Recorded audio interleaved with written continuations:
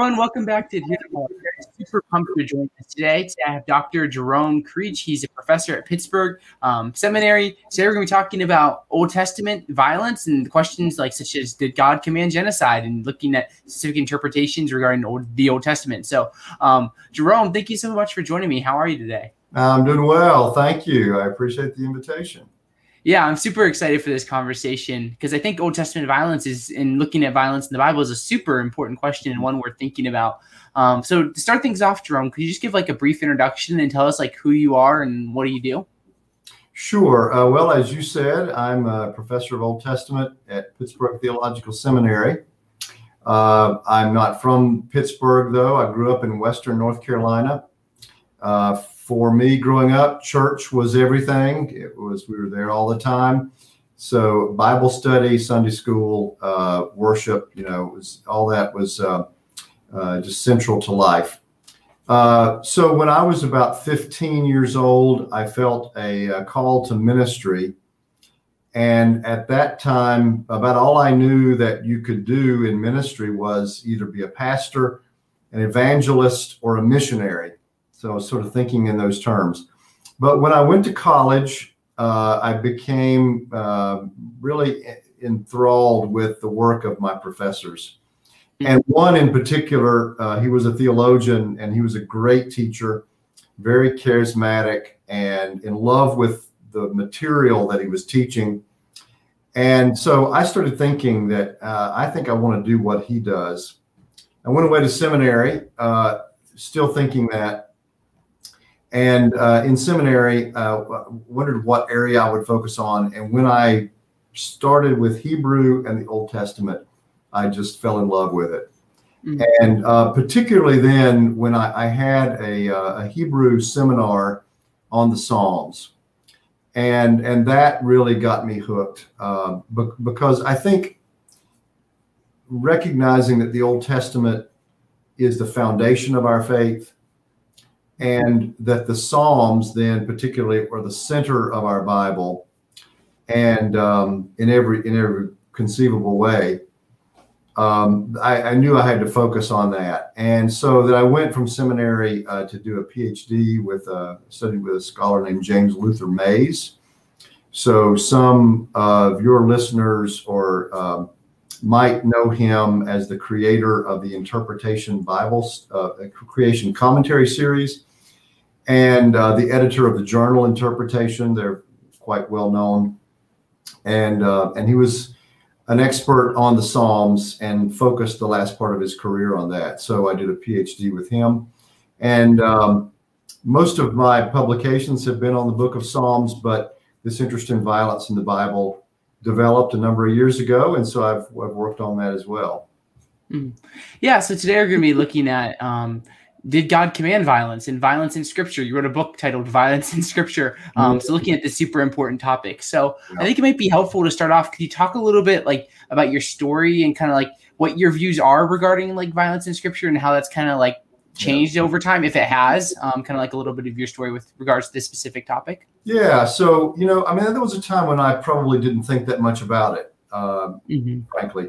I remember, like many people, reading through the book of Joshua as just part of my regular Bible reading, Bible study, and just reading it straight through and thinking, oh my goodness, what is this? All this slaughter and killing Canaanites. And, it struck me as how much killing and destruction there was in the book.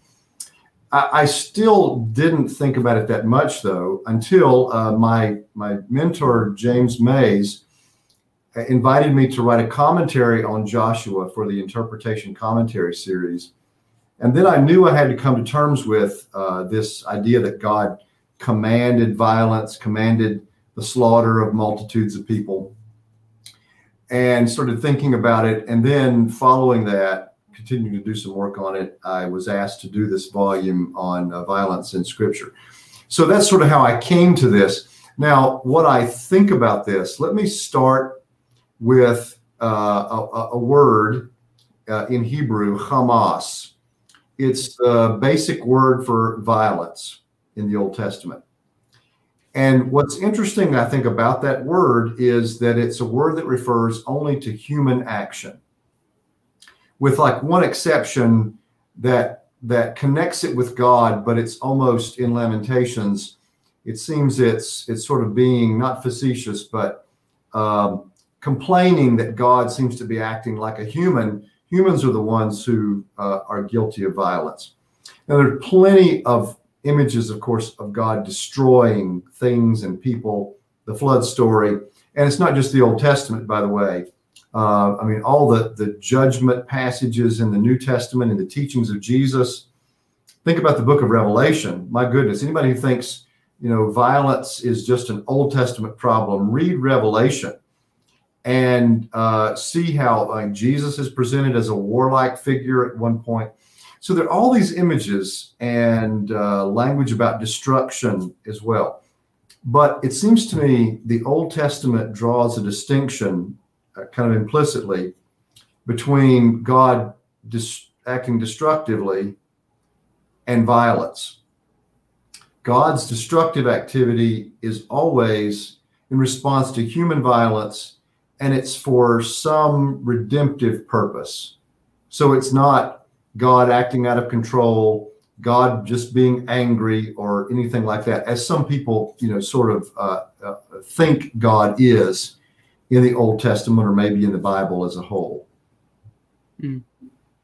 Yeah, no, that's super interesting in thinking about like this clear difference that you're talking about with regards to this Hebrew word for like violence and stuff. So it's interesting to think about. And I do want to like affirm your view that we need to take this seriously. Like I remember like I went to, for high school, I went to a Christian school, and I had a friend in the class who like wasn't a Christian, and he'd like read, like we were reading through like Joshua or Judges or something. He's reading these like extremely like violent passages out loud. I was like, what's going on here? And I was like, yeah, that's interesting. And just like kept going. Like I just didn't think much of it.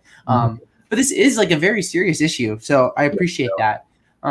So looking at like your work and how you think about this, at least from what I understand, like it seems like Genesis plays an important part in thinking about biblical violence. So when you're looking at like Genesis, it's a big book. There's a lot going on. But how does that impact your idea on biblical violence, Jerome? Yeah, there is a lot going on in Genesis, and there's plenty of violence in Genesis. However you characterize violence, there's plenty of it. Well, let me start with the first chapter. I think the first chapter of Genesis, or better, the first creation story. So Genesis 1:1 through 2:3, let's say, is extremely important. It's important because it's the first thing we encounter in the Bible.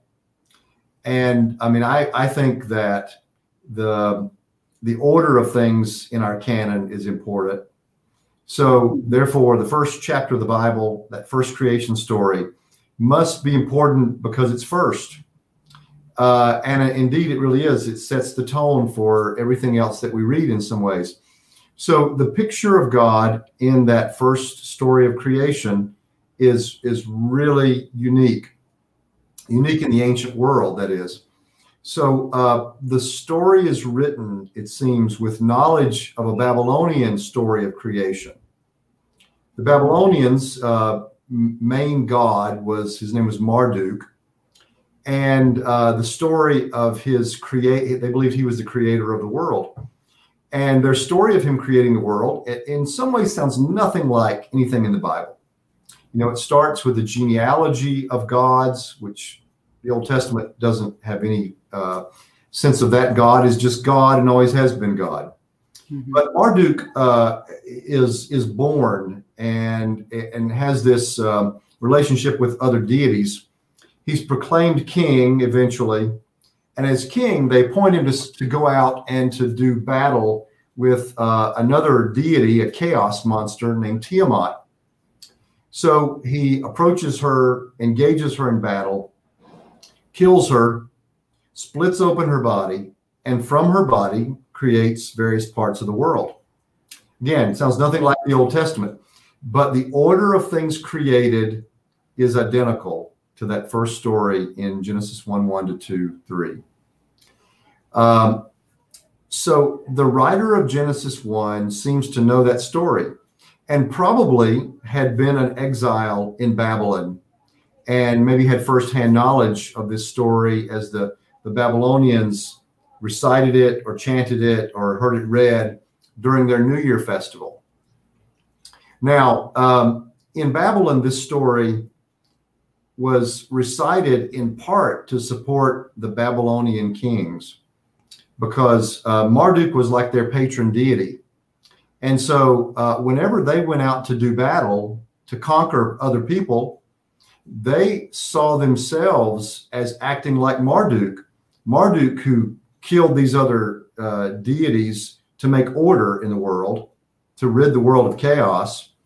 They thought that's what they were doing, or at least they presented their conquest that way. And of course, one of the victims of their conquest was the nation of Judah and the city of Jerusalem. Very well-known part of the Old Testament history is the Babylonians conquering Jerusalem and Judah and taking away many of the people there into exile in Babylon, 587 BC. So this story, well known in the ancient world, and the writer of Genesis 1 seems to know it. Now, so think about how God, though, is presented in Genesis 1. God has no rivals.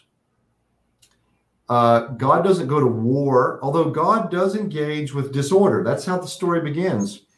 When God creates, everything is disordered, water covering everything, but the Spirit of God is hovering over those waters. God establishes light and separates it from darkness. God pushes the waters back so that there's dry land, and then life begins to spring forth. So God has no rivals. God doesn't act destructively at all, in contrast to Marduk. Not only that, God in Genesis 1 uses language. We often say God creates by speaking, and that's true. Let there be light, and so on. But when God speaks, God doesn't even use commands. God uses verbs that invite the elements to participate in the creation itself.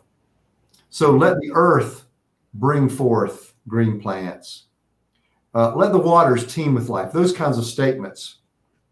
So it's this picture of God who acts non-violently, non-destructively, and invites the cooperation of the elements with no rivals, no combat, nothing. Then what many people see as the highlight of the story, the sixth day of creation, God makes human beings in God's image. Now, of course, in Christian theology and Christian tradition, the meaning of this passage has been discussed forever. It's a very, very important passage, and yet very slippery in meaning, because it doesn't tell us what the image of God means. It's clear, though, in the passage that humans are identified as being made in the image of God by the fact that they have dominion over the other creatures of the earth. God puts us on earth in God's creation to stand in for and do the work of God, if you will. That seems to be the implication. Mm-hmm. And the language used about the image of God is royal language. In every other culture in the ancient Near East, it's the king who's made in God's image. In Genesis 1, it's every human being.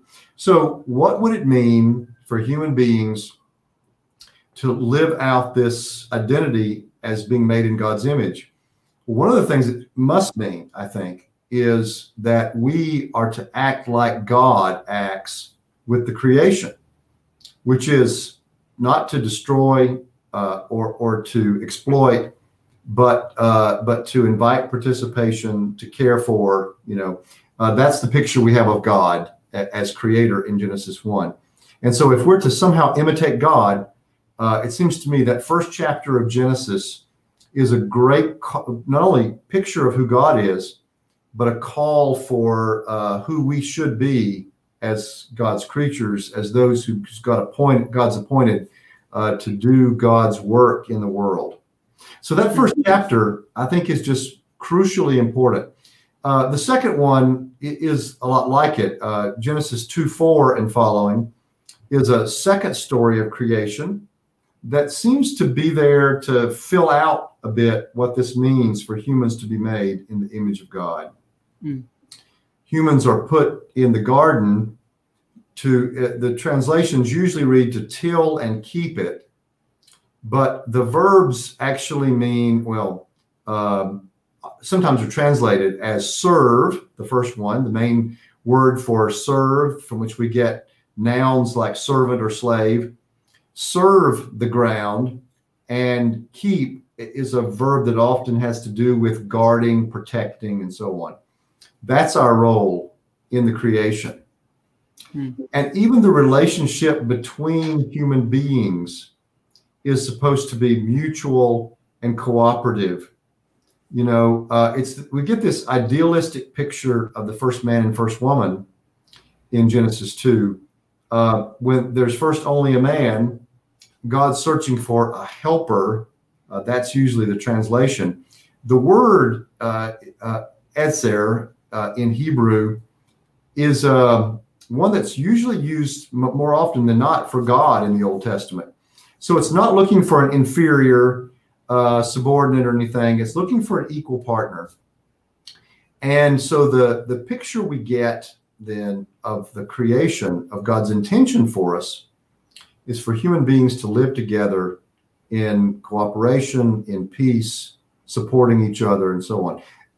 The story in Genesis 3 then starts to show how that falls apart. And all the problems we have sort of unwind from that first experience of rebellion. And it just gets worse as we get to the story of the flood, so that in the story of the flood, we're told that violence has spread all over the earth. And that word Hamas is used there for the first time. Humans, we've already had the first murder in Genesis 4 when Cain kills Abel. But in chapter 6, we're told that violence spreads just rampantly. And God sees the earth as ruined. That's the word that's used there. And so then God decides to take this drastic action of reversing the creation, just starting over. And that's the story of the flood. So it's a story of great destruction, but it comes out of this, of God observing how violent things have become and being sorry God's made these humans who've done this, and thinking the only way is to reboot, start over. And that's what the story of the flood tells us happens. So is there anything else you want to add here, Jerome, about Genesis? Or do you want to head into the Psalms and kind of framing this view as we're building up into interpreting the Canaanites? Sure. Gosh, a lot we could say about it. Well, let me just mention one passage that it's may be a little obscure to some people, but when Jacob in Genesis 49 gives a blessing to all of his sons and says a word over all of them and sort of predicts their future. Simeon and Levi are singled out in a negative way. They both have acted violently. And there's a description of them that their swords are instruments of violence. It doesn't say that swords, that weapons of any kind, are necessarily evil, but the way they have used them is characterized as violence. Violence seems to then be not just any destructive activity, but destructive activity that's done out of selfishness, out of a sense of self-preservation, selfishness. And that's what Simeon and Levi have done. There's a story linked to this that comes just before it of their sister Dinah, who goes out and meets the residents of Shechem, and the son of Shechem rapes Dinah. So there's a horrible crime right there. Talk about violence. This kind of stuff comes up all over the place.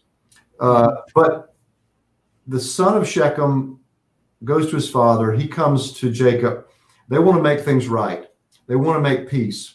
And the son of Shechem wants to marry Dinah. Now, of course, we could go into all kind of discussion about the place of women and how they're victims of violence in the ancient world and in some of these stories, that's certainly true. Okay. But these people want to make peace. Jacob says, yes, let's make peace. And they come to an agreement. The agreement is that all the men in this family and in this community will be circumcised. That's their sign that they really mean business. So they're circumcised. They're all adult males when they go through this. So they're rolling around in pain, the day after. Simeon and Levi get their swords and come in with these men completely helpless and just lay them out, slaughter them all. And at least as that story is linked to the words of Jacob, that's what he seems to have in mind. They're just out for revenge. They just see the opportunity to kill a bunch of people, and that's what they do. It has no purpose. There's nothing redemptive about it. In fact, it's quite dishonest. And it's that kind of action that Jacob identifies as violence that he says characterizes these two brothers, at least at that time. So there's a lot in Genesis, and the word violence comes up in some really key places and gives us this perspective on it, I think, that violence is something motivated by selfishness and self-preservation, all the things that are against God's intentions for the world. So, yeah. Yeah, no, that's super good. And obviously you wrote a book, Violence in Scripture, which can help people if they want to get further into this. But we're going to move on into the Psalms here. Sure, You talked about the Psalms drawing you into this world of the Old Testament and the foundation. So how did the Psalms, in particular, like Psalm 137, impact your views on looking at violence in the Bible? Yeah, so the Psalms are quite a different part of the Bible than what we're just talking about. Here we have the prayers of people crying out to God, often crying out to God in pain, having been victims of violence themselves. And the problem that we sometimes encounter in the Psalms is that in the prayers, there are petitions for God to come and act against the enemy, against the one who's done the violence to the one who's praying. And, we sort of look at that, I think, and think, well, that's not quite what Jesus had in mind, is it? I mean, Jesus said, love your enemies, pray for those who persecute you, and so on. So what do we make of this? Well, first of all, the prayers are completely honest. Yeah. And I think we need to recognize that. They are coming to God with an open heart, laying all of the emotion before God, which is a very good thing to do in prayer.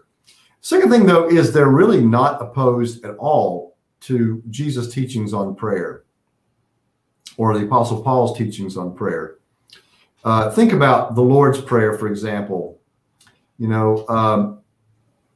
The first petition is, after hallowed be thy name, thy kingdom come, thy will be done on earth as it is in heaven.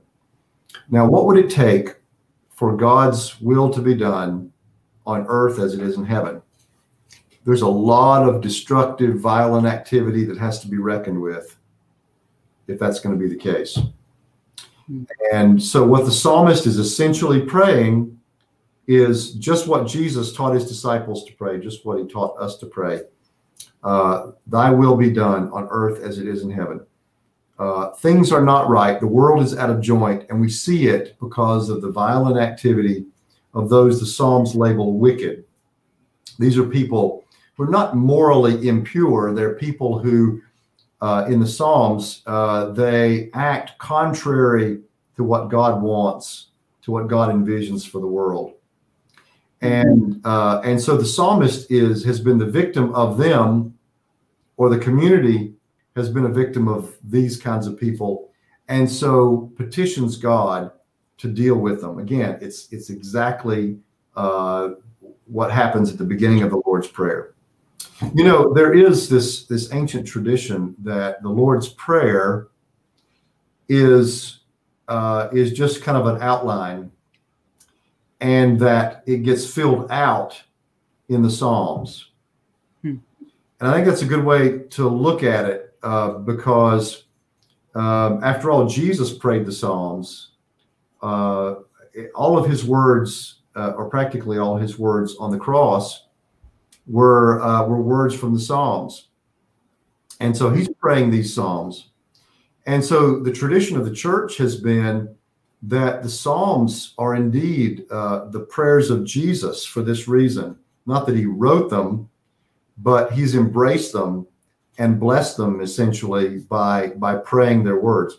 So you ask about Psalm 137. It's the most difficult case. Maybe. There's some others that are pretty close. Yeah. The end of Psalm 139, Psalm 58, just invite people to read those, and you'll find some equally troubling passages, I think. Yeah. But Psalm 137 is the most troubling to most people because of one particular statement. And that is when, as the psalmist first complains about the destruction of Jerusalem, and it's set in that time after the Babylonians have conquered Jerusalem, razed its walls to the ground, burned the temple, taken away exiles. And the recognizing that fact is a reason to lament. Mm-hmm. Then the psalmist prays or says against the Babylonians that happy are those, or happy is the one who takes your little ones and dashes them against the rock. Now, what do we make of that? Those are horrible words and terrible images. Well, first of all, this is something the people of Judah probably saw and experienced when the Babylonians attacked them. I mean, we have record at the end of 2 Kings of how the king of Judah at the time, two of his sons were killed in front of them, and then his eyes were put out, after he witnessed it. So that kind of cruelty went on in warfare. But several important things about this. First of all, the psalmist is uttering these words as one who is utterly helpless. He has no ability to act on them. And he's not asking God to empower him to go and to dash babies against a rock. That's not the prayer. It's simply expressing to God the great pain over the loss of Jerusalem, the destruction of this city and its temple, and the exile of its people, the most devastating event they'd ever known. And recognizing that the Babylonians regularly did this to people that they conquered. So it's praying out of all that anger and frustration, but in no way is it asking God to allow him to do such a thing to the Babylonians. These words to Babylon go nowhere except to God in prayer. And our belief is we can take anything to God in prayer, and we should do that. And in voicing that deep, strong emotion, it's one way for us to avoid acting violently. We can say it, but then we don't do it. We turn that over to God, knowing that we are helpless. And God will deal with the Babylonians. Anyway, I think that's my take on Psalm 137. It's a complicated psalm, and the theology of it is one. By the way, it's one that people have not agreed on. Some, like John Calvin, have said, "Oh, sure, the Babylonians deserve it, and they'll get theirs in the end," just exactly like the psalm says. But that's not the primary sentiment of this psalm.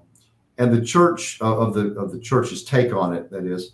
And the church has never stopped reading it, reciting it, and wrestling with these words, but continuing to suggest that we include this kind of frustrated, angry feeling that we get when we've been victims or somebody we know has been victims.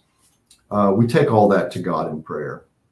I appreciate the way you're tackling these passages, Jerome. It's really helpful when thinking about these things. So the next question here is looking at the Canaanites, because this is very, very contentious, and lots of people use this and talk about this. We've been building up to this. So what's the conquest story in Canaan all about? And questions like, did God actually command the slaughter of men, women, and children, or a just war? Or like, what's going on here, Jerome? So curious what your thoughts are. Sure, yeah. Well, yeah, so this is a complicated question, isn't it? Mm-hmm. First of all, I think early on you used the term genocide. Mm-hmm. And I think that's not an appropriate term for this, however we interpret it. Yeah, it's something else. And the practice that's being described is sometimes referred to as the ban, or putting people under the ban. It's the idea that seems to be fairly common in the ancient Near East, or at least we know it from a couple places in the Bible and from a handful of texts outside the Bible from Israel's neighbors. The practice was, or the idea was, that if God helps you win a victory, you don't take the spoils of victory, you turn them over to God. And the way to turn the human spoils over to God is to offer them almost like a sacrifice. You just kill them all instead of taking them prisoner, or men taking women and making them their wives, all that, and then possessing all of their jewelry, whatever. You don't do any of that. You just destroy them all. So that's not genocide. It's still horrible, isn't it? In the way it sounds, but that's what it is. And it's a practice that we know. So what do we make of this? Did God really command Israelites to do this? Well, I can't answer that question. I think when we get to heaven, we'll ask God. But in a way, it doesn't. Or another question is, did the Israelites really do this? And that's one we can't really answer either. We can't answer, did they do this in the way that the book of Joshua sort of suggests they did? We can't really answer that because we weren't there. We don't have historical records to tell us that. But several important things about this. First of all, while the plain sense of the text suggests, Joshua 1-12, that the Israelites did put under the ban the Canaanites. There are only a couple of passages where it happens, and where it happens, we don't know anything about these people. They're nameless, faceless, but where we do encounter Canaanites who are named, who are real characters in the story, if you will, they're not killed at all. One of the examples of them is Rahab the harlot, who shows up first in Joshua 2, and then again in the story of the conquest of Jericho in Joshua 6. Rahab is preserved along with her family. Same thing for the Gibeonites over in chapter 9. Now, both of them sort of trick their way into a covenant with these Israelites who were invading the land. And the Israelites are bound to obey. But isn't that interesting that that's more important than killing Canaanites? It's this agreement that they are able to come to with these Israelite invaders. So we have that. The stories in Joshua are really complicated, though, historically. And there are a lot of most archaeologists who study this would say there's no evidence that this happened quite like the Israelite, quite like Joshua 1-12 presents. So it may be that this is a story about entering the land in a certain way and living in a certain way in the land, but not literally about killing people. And I say that in part because after this story of what seems like just a quick sweep through the land, Joshua and his army conquered it all in the first 12 chapters. The 13th chapter begins, Joshua was old and advanced in years, and very much of the land remained to be possessed. And it goes through tribe by tribe, all their territories, they're assigned, and they're sent out there to take possession of the land. Well, it doesn't leave much for Joshua to have conquered in those first 12 chapters, maybe nothing for him to have conquered. So the question comes, is this really what's going on? Now, let me suggest, or if you want, I don't know, you may have a follow-up question to that, but I have several ways we could think about this. No, I think you're on a good pace, yeah. So one Jewish interpretation of this is that, well, this really happened. The Israelites conquered the land just as sort of we seem to read in those first chapters of Joshua, but this is a once-for-all event. It's not to be repeated. It's not an example for anybody. The purpose of it was to deliver the land to these people that had been promised the land way back in the story of Abraham. That's one way to take it. The church has typically read it a little different way. They have read it with as an emblem of true devotion to God. By emblem, I mean as a symbol, as a spiritual story, if you will. The church father Origen was famous for this. He said, okay, there is a story about conquering the land and about destroying people, but that's not really what this is about. He might have acknowledged that real people died at the hands of the Israelites. Something happened, but that's not really what the story is telling us, he said. The story is really telling us that we should rid ourselves of impurities, things that keep us from worshiping God with all our heart, soul, and might. And that those things are represented by the Canaanites. He said the Canaanites are within. Now, one thing that sort of makes sense of his interpretation, I think, over in Deuteronomy, where the commands first come for Joshua and his armies to do this, is in Deuteronomy 7. First couple of verses. I invite your readers just to read through the first 11 verses of Deuteronomy 7 very closely. It starts reminding them that God's going to give them this land. And it says, and Moses speaking here, giving them instructions. Moses says, now, when God delivers the land to you, here's how you'll treat the people in the land. Have no mercy on them. Do not make a covenant with them, but, and it uses this language of the ban, put them under the ban, man, woman, and child. Okay, that's verse 2. Verse 3, without missing a beat, says, this is how you should deal with them. Don't intermarry with them. Don't give your sons to their daughters. Don't take their daughters as wives for your sons, and so on. And then it goes further. Don't worship their gods, but destroy their religious implements, and so on. Now, that raises a real question. If verse 2 is a command to kill all these people, and you've done it, they're all dead, why do you need then a command not to intermarry with them? I mean, one scholar who's treated this, says, Riley, corpses don't usually raise the temptation of marriage. So the way that reads almost suggest that, well, what Origen was saying, has some merit here, as the way it was intended to be read, as a symbol of not of killing real people, but of purging your own life, your own heart of the impurities that are in it.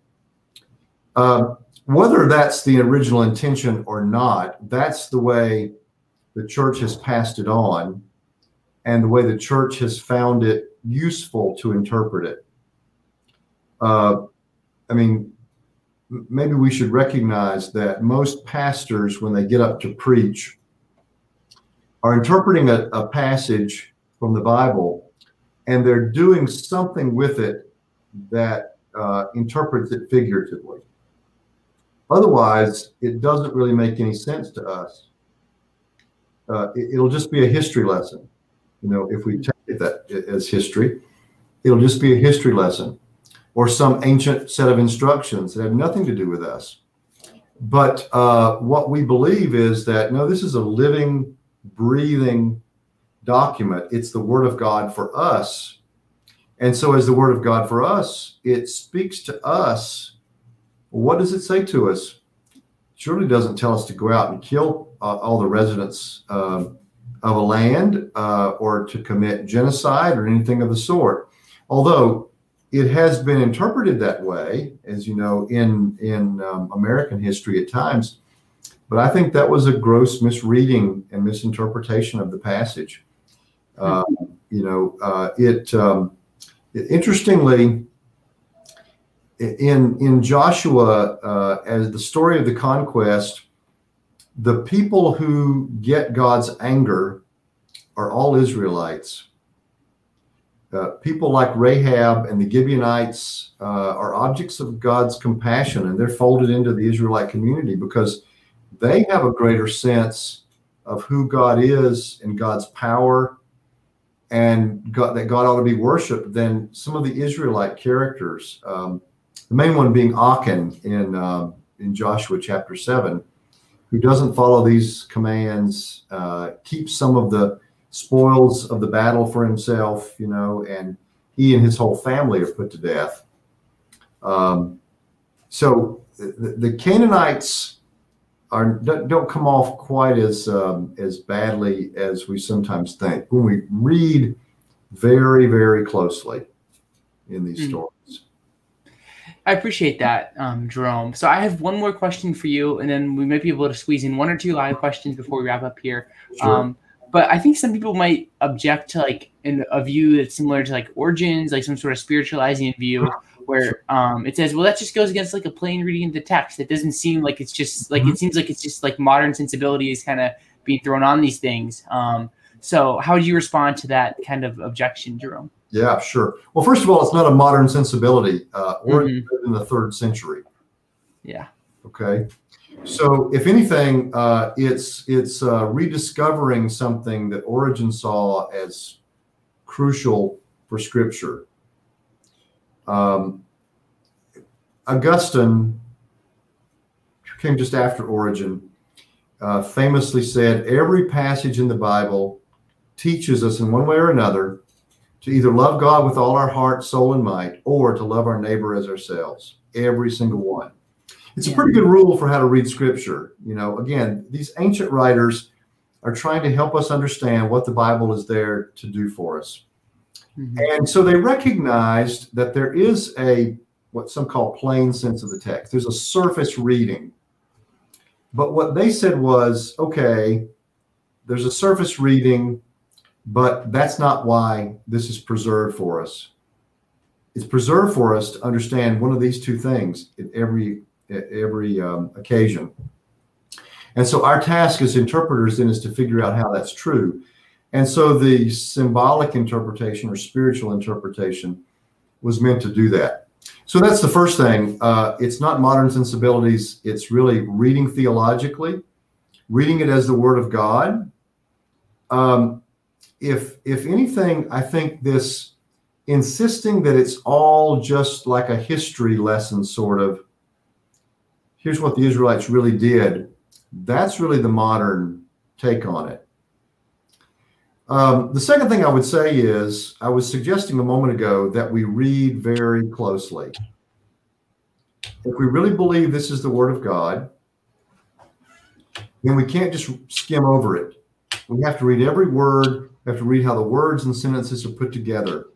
If we really do that, then there's a lot for us to explain about what happened and what's being commanded or suggested to us in these texts. And it's harder and harder when you read closely to get a clear command or instruction or even a report about just killing mass numbers of people. And the example from Deuteronomy 7 is a prime example of that. Read closely, and the symbolic interpretation begins to make more sense. So, did the Israelites really kill a bunch of people? I'm sure they did. I mean, they went to war. Wars are part of the stories of the Old Testament. But our authority, if you will, is not what the Israelites did. It's what we're instructed to do and to be in Scripture. And I think it's important for us to separate those two things out. And I think that's what Origen and Augustine and people like that were trying to do. So we can, as many have, read these stories as stories of people really killing people. But when we ask what are they preserved for, what are they trying to tell us to do, and who are they trying to tell us to be, then they're not there for that purpose. They're there for some other purpose that's higher than that. Yeah. That really helps a lot. So thanks, Jerome. We probably have time for one question here from Wesley, which says, is this view different, or how is this view different than Paul Copan's view that the Old Testament is hyperbolic? So I don't know if you're familiar with Paul Copan's work with regards to like the warfare text in the Bible. I don't know that, but the language in the Old Testament is hyperbolic. I mean, I know what hyperbolic is. So I think I know a little bit about what Copan's view is, just I'm not super well informed, but it's gonna be something like when you're looking at like these warfare texts in the Bible, say where like God's commanding them to go take out the Canaanites or something like that. It's not actually like every man, woman, and children, but it is a command from God to go attack the Canaanites, to take maybe like say like soldiers or something like that, and some sort of like just war almost like situation. So I think that's a rough sketch of his view. Okay, if we're going to take that position, then we're not really reading the story of Joshua anymore, are we? We're making it say something it doesn't say. I mean, we have to deal with these statements, every man, woman, or child, like Deuteronomy 7. That's what it says. Mm-hmm. So how do we say then that's not really what it means? You know, we can say that it's to be read figuratively. I think that's a lot easier than to say the language is hyperbolic. I mean, who determines that it's hyperbolic? And hyperbolic means exaggerated, overblown or something like that. So, I mean, we might well say, okay, these grand victories, Joshua's army is unstoppable. Well, we never know an Israelite army quite like that, I don't think. Maybe we say that's hyperbolic as Israel remembers it, but that's different from saying that the text somehow says men, women, and children, but it doesn't really mean it. You see, so I don't know. I kind of have a problem with that interpretation for that reason, because I think we have to take the words very seriously. It's trying to get around the problem, but still make it like this historical account, and you just can't do both things. Yeah, well, thank you for that. I appreciate that, Jerome. I think that's a clear answer. And yeah, we get to come to our conclusions and really think seriously about these things, because it's super important. Sure. So we're right around the end of our time, Jerome. So do you have any kind of like last thoughts, things you didn't get to say, any kind of remarks that you want to bring up here? Well, I just want to say first, thanks again for the conversation. I really appreciate that. And putting these kinds of conversations out there, I think, is really important. Not everybody will agree with me or what I've said, my take on this, and there's plenty of room for disagreement about this. But I think it's important that we work at it, and I think it's important that we agree that the God of the Bible is not only not violent, but is taking us to a world without violence and inviting us to come along. That's the example of Jesus, but it's also the example we see in the Old Testament when the Israelites come to recognize that their weapons won't save them. This is all over the Psalms. The king can't win battles by his own might, by his own armies. You have to rely on those things. Deuteronomy 17, when you appoint a king, it says, he's not to accumulate horses and chariots. Why? Because those are implements of war. You can't rely on them. God is the one who holds our future. So if we recognize that, then we can disagree about how we interpret these texts.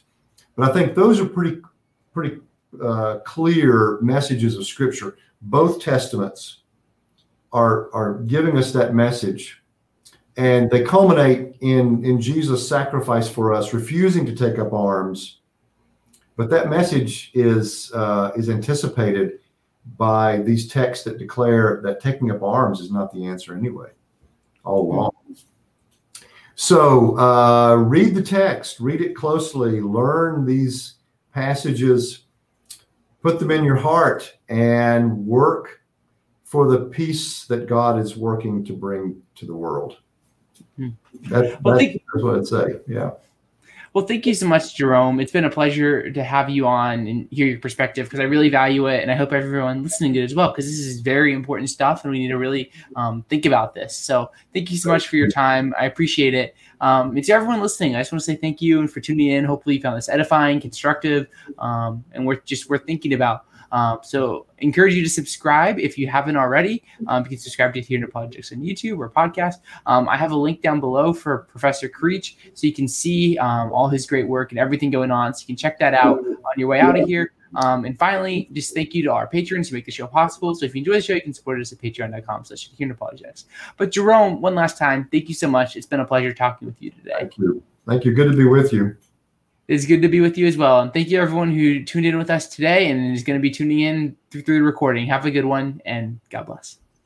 Take care.